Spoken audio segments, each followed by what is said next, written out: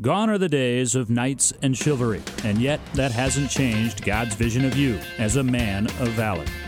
Today, pornography is a simple mouse click away, and sexual addiction is at an epidemic level. Dr. Mark Laaser is an internationally known author and speaker, the leading Christian authority on sexual addiction, and the host of Faithful and True's online radio production, the Men of Valor Program. Here now is Dr. Mark Laaser. Welcome to the Men of Valor Program. Sometimes we do shows related to current events, and today is Wednesday in late October, and as some of you may know, we just had this largest Mega Million lottery. The Mega Million lottery is $1.6 million, and last night there was one ticket sold, so somebody in South Carolina is now a billionaire. But it did bring up the idea that those of us that have struggled with addiction, it is easy for us to cross over to other addictions, and that's what I wanted to talk about today. We call it addiction interaction disorder. And you've said to me before, Mark, that that's a pretty common thing with the men that come to us here at Faithful and True, that oftentimes once you have learned their story and have gotten to know them a bit, you discover that sexual addiction is not their only addiction. Well, that's right. And, the more common ones that we see men participate in is eating disorder. A certain percentage of all sex addicts are also chemically dependent to alcohol or cocaine or heroin or all of the above. So one of the images that I've always liked that Carnes used to use, maybe still does as far as I know, but it's called whack-a-mole. You remember the whack-a-mole game? I do. It's probably still out there someplace. I don't know, but these little moles pop up. You hit them down with a hammer. I think they're still popular in the arcades. I just haven't been to an arcade. Yeah, and neither have I. All right, Randy. We'll have to do a little research project. But you hit one mole down, another one pops up. So that's kind of the image there, that you hit down sex addiction. What else will pop up?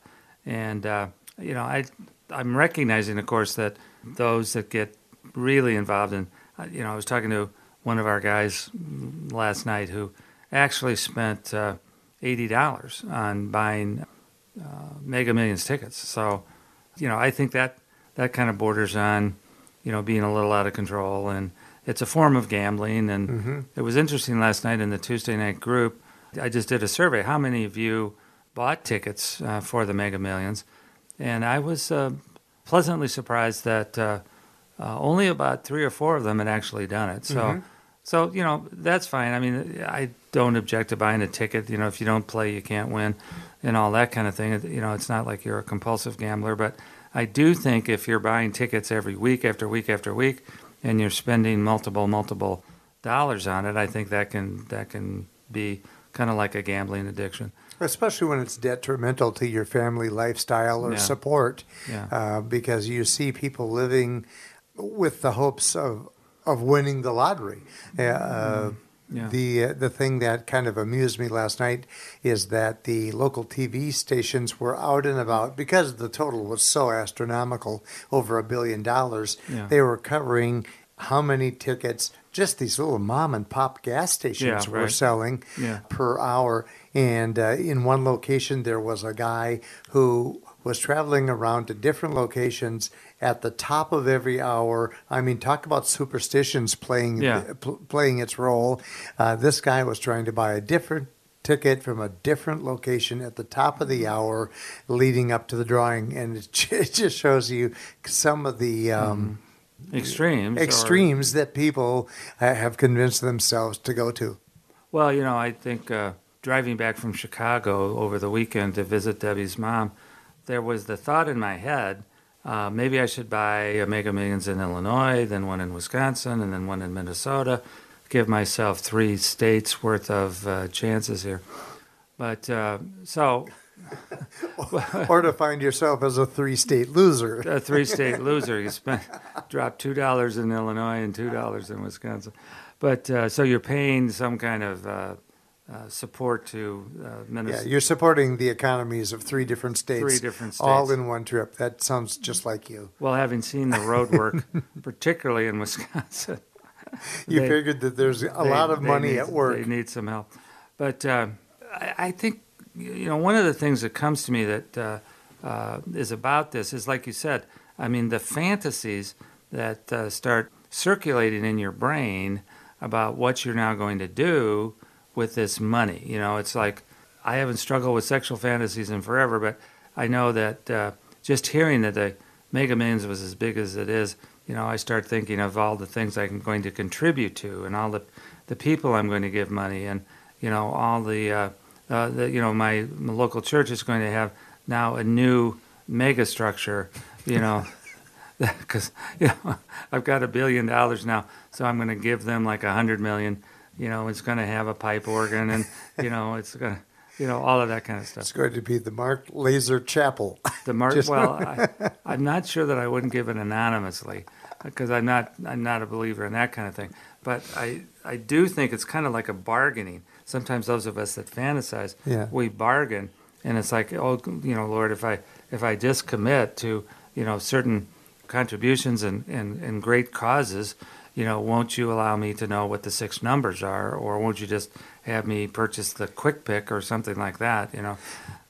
It's funny that you mentioned that, because I know that a year or two back, you and I had both become amused and a bit astonished by the husband and wife team that were clairvoyants on America's Got Talent. I think they were called the clairvoyants. Oh yeah, that's right. And they could read minds and stuff. Yeah, they did some pretty amazing tricks or feats or whatever you want to call it. And I always wonder if those people were for real, why aren't those people the ones winning lotteries left and right? Well, that's true. Yeah, that.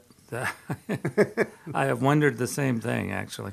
Well, it's obviously, a form of stage magic or whatever, however they're doing it. But I'm just saying that one of the things that all of us are dealing with is, even though we might have stopped, or we might be doing a really good job controlling our sexual fantasies, there are so many other different kinds of fantasies that we could have. And the purpose of a fantasy, as we've talked about so often before, is to try to heal something in the past. So if we think we have financial issues, or we need some healing around that, it's so easy to fantasize about winning something that would that we think would cure all of that. Well, how many stories are there out there of how people that have won these Mega Millions types of things, they're not necessarily happy. They wind up in some level of poverty or despair. So, it's obviously not the case that just winning a lot of money is going to be the answer to all your problems. Yeah, which is kind of the point, that, at the bottom of addiction interaction is probably a great deal of pain that we're dealing with, and we're trying to throw money or sex or cars or, whatever it is at that pain, and it never works to heal that pain. Is that pain then the ground cause then for those individuals that find a combination of addictions in trying to find a solution? I mean, that's it. Yeah. Is that the core? Is that the core reason that there are more than one addictions that they're involved in, or what does your experience tell us about why that takes place? Well, I think some of it is due to modeling. I mean, many of us grew up in homes where, as we know, the research showed that every addict had at least one addict in the previous generation, which kind of confirms the Exodus 20 passage about the sins of the father being passed down to the 3rd and 4th generation. But so you've had modeling. You've had people introduce you to things along the way. We also know from research that the greater the amount of trauma or pain that you experienced in childhood, the more likely you will have multiple addictions. And that makes sense in that the greater the amount of pain, the more relief you'll need, or supposed relief, or the kind of relief that an addiction provides, which is only very, very, very temporary. So, have you found yourself then, in helping all of the men that you have helped, do you find yourself saying, let's focus on this problem first before we move on to this problem? Or is there a plan of attack that really is going to improve an individual's struggle with multiple addictions? Well, yeah, no, ultimately we want to get at the deeper stuff, but, as we're stopping addiction so that we can get at the deeper stuff, the old saying has always been, stop the addiction that's going to kill you the first. Okay. So, like, if we get a sex addict walks in here and he is masturbating every day and looking at pornography every day, and he's drinking every day, we're probably the drinking will kill him before the masturbation will. That's probably right. I don't know anyone who's really died from an excessive amount of masturbation. So, or looking at pornography. Now, I don't mean to belittle it. I mean, it's destroying your spirit, your marriages, and all of that. Don't get me wrong. I'm just saying physically, what will kill you the first, and the alcoholism will. Well, I was laughing because I don't know why my mind took me back to one of our Fight of Your Life events in which you're up front and you're talking to 200 men and you said something about, I have yet to see proof of a man walking down the street and he explodes. For deadly semen back. Yeah. You continually hear that excuse that, unless they do something, they're going to... Their prostates are going to suffer. And we've even had a urologist tell the men that they need to regularly masturbate for that reason. But yeah, that's right. that was the cause for my chuckling. Yes. Explode, deadly semen back up. Well, thank you, Randy, for taking us down that road. But anyway, it's just one of those visuals that once you're thinking of it, it's hard to get rid of. That. Well, I would look at it that like for instance, sex addiction. You're going to prostitutes every week, and you're having unprotected sex with prostitutes. That might be the one that'll kill you the first through a sexually transmitted disease. Right. You might be spending, lots of money on this, and that's going to, lead you into financial ruin. I mean, you have to kind of triage, which of these is the most immediately harmful to you, and that's the one you need to stop the first. But knowing that just stopping one of them, others of them will pop up, then we also need to look at, let's get at the deeper roots of this, and let's heal the pain that the addictions are trying to medicate. Well, let's take our break right now, and when we come back, we'll continue this conversation. You're listening to Dr. Mark Laaser, and this is the Men of Valor Program. I won't let this pull me overboard. God, keep my head above water, don't let me drown. It gets harder, I'll meet you there at the altar as I fall down to my knees. Don't let me drown. Don't let me. Do you struggle with the use of pornography? Faithful and True is a Christian-based counseling center specializing in the treatment of sexual addiction and compulsive behavior issues. Our well-trained staff has the highest levels of clinical expertise combined with personal experience to understand and effectively treat your sexual addiction. We have a proven track record for helping men who are seeking a transformation in their lives. Our Men of Valor 3-day intensive workshops, led by Dr. Mark Laaser and Dr. Greg Miller, are the most effective and affordable treatment program in the country. Our workshop alumni rate our workshops as life-changing. We also offer workshops for spouses and couples. If you're ready to make a change in your life and are seeking a treatment program provided by the top Christian experts in the sexual addiction field, visit us today at faithfulandtrue.com to learn more. That's faithfulandtrue.com. See, in the stormy weather, I can't seem to keep it all together. And I can't swim in the ocean like this forever. And I can't breathe.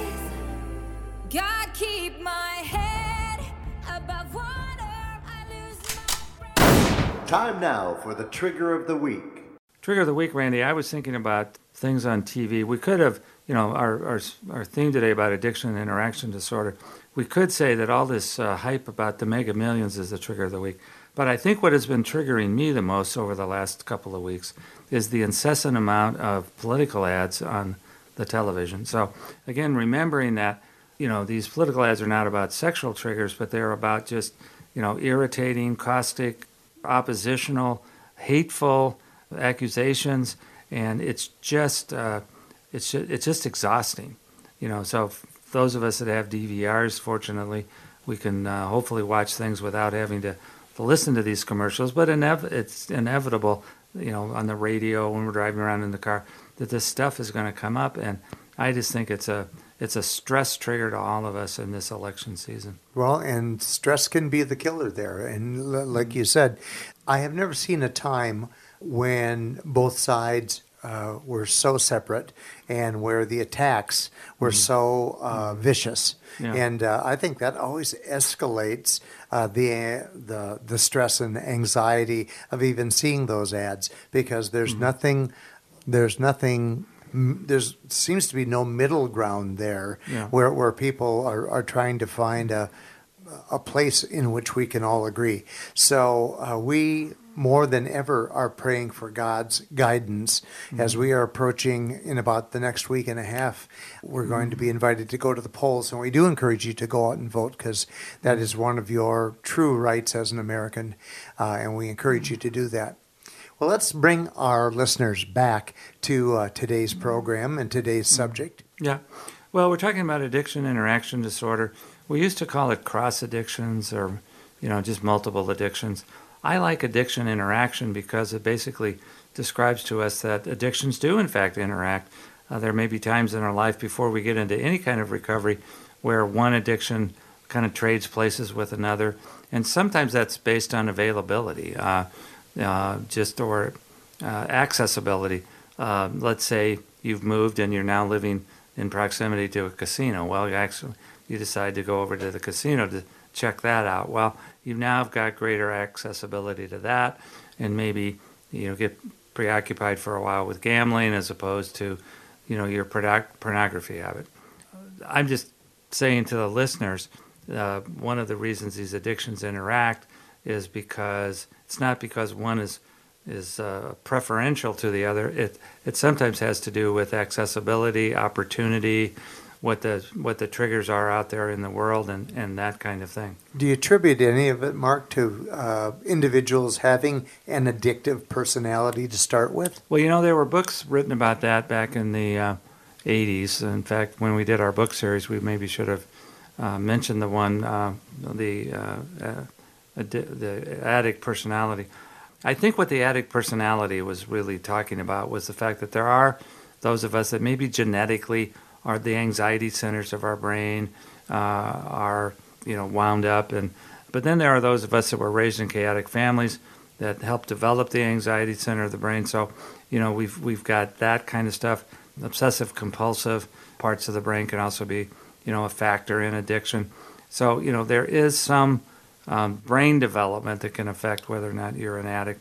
But I think by far and away what the addict personality is talking about is the fact that addicts have learned to medicate their pain, their emotional pain of stuff that happened to them or stuff that is currently going on with them. They've learned how to medicate that with addictive activity. And any addictive activity will do at some level if it changes the neurochemistry of the brain. Well, that's what it sounds like to me. It sounds like as you experience and guide an individual to freedom from those addictions, that all of their their categories of addiction seem to be affected in a positive manner once they have addressed the pain in their personal life. That's right. They will find that it's easier to resist the stuff will stop popping up because you don't need the medication. One of the neurochemicals that we've talked about so often before is adrenaline. So, anything that produces adrenaline can be part of this interaction. So, if you're sexually fantasizing, that produces adrenaline. If you're going to the casino, that produces adrenaline. The Mega Millions idea of winning $1.6 billion, that creates adrenaline in the brain.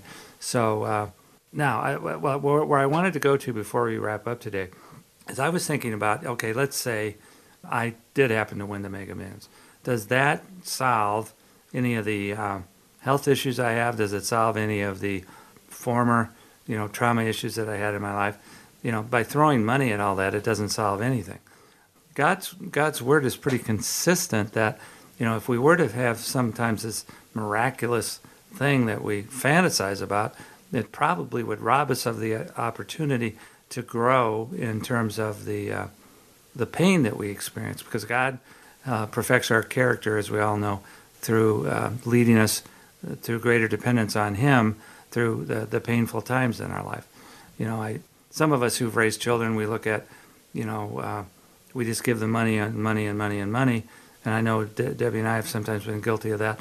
But, when we do that, we kind of rob them of the opportunity to figure out how to make it on their own, how to do whatever they need to do to, I could go on with that one. I'm just saying that very few, if any, things that I can think of are solved by throwing money at it, right? So, or throwing food at it, or throwing whatever at it, Well, and yet at the same time, being in that very same parental category with you guys and having kids of similar age and need, sometimes it's hard to think of any other way that you can immediately, positively help them in the situation that they're finding themselves. But before they destroy their life. Yeah, you see the potential for greater harm coming their way if you don't intercede and help out in a way like that. I couldn't help but think that had you won the Mega Millions, how you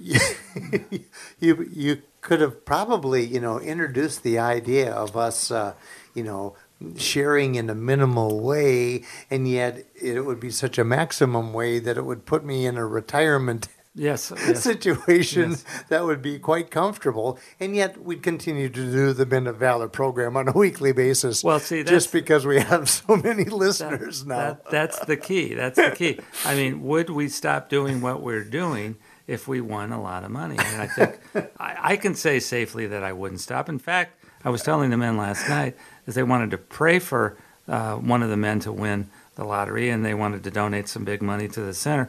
Then we could start providing free counseling, and they all like that idea. So we could become the first sexual addiction counseling center in the country that's free. Or maybe pays you to come. That's when you know you have too much money. That's when you know you have way too much money.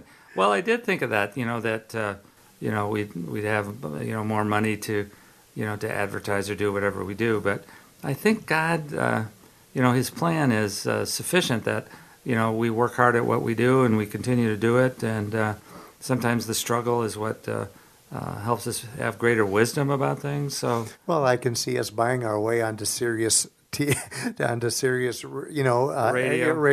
and having our own channel there, and then we end up having guests like Joel Osteen.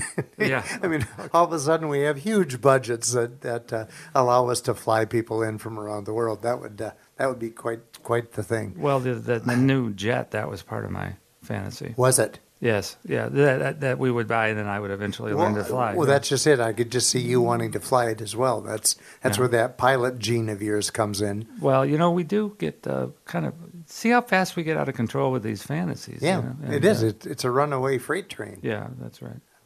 Well, so with this in mind, and I'm sure that the listeners are probably, there's a lot of head shaking. Yeah.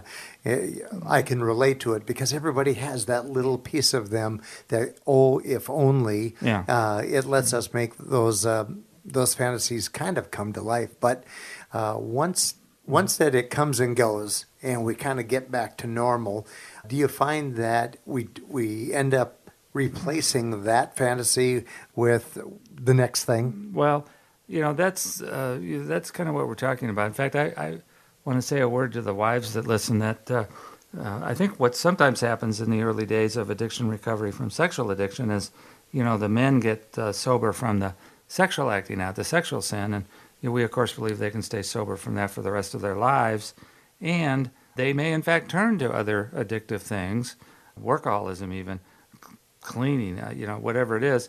And it may seem to you as wives that they haven't changed.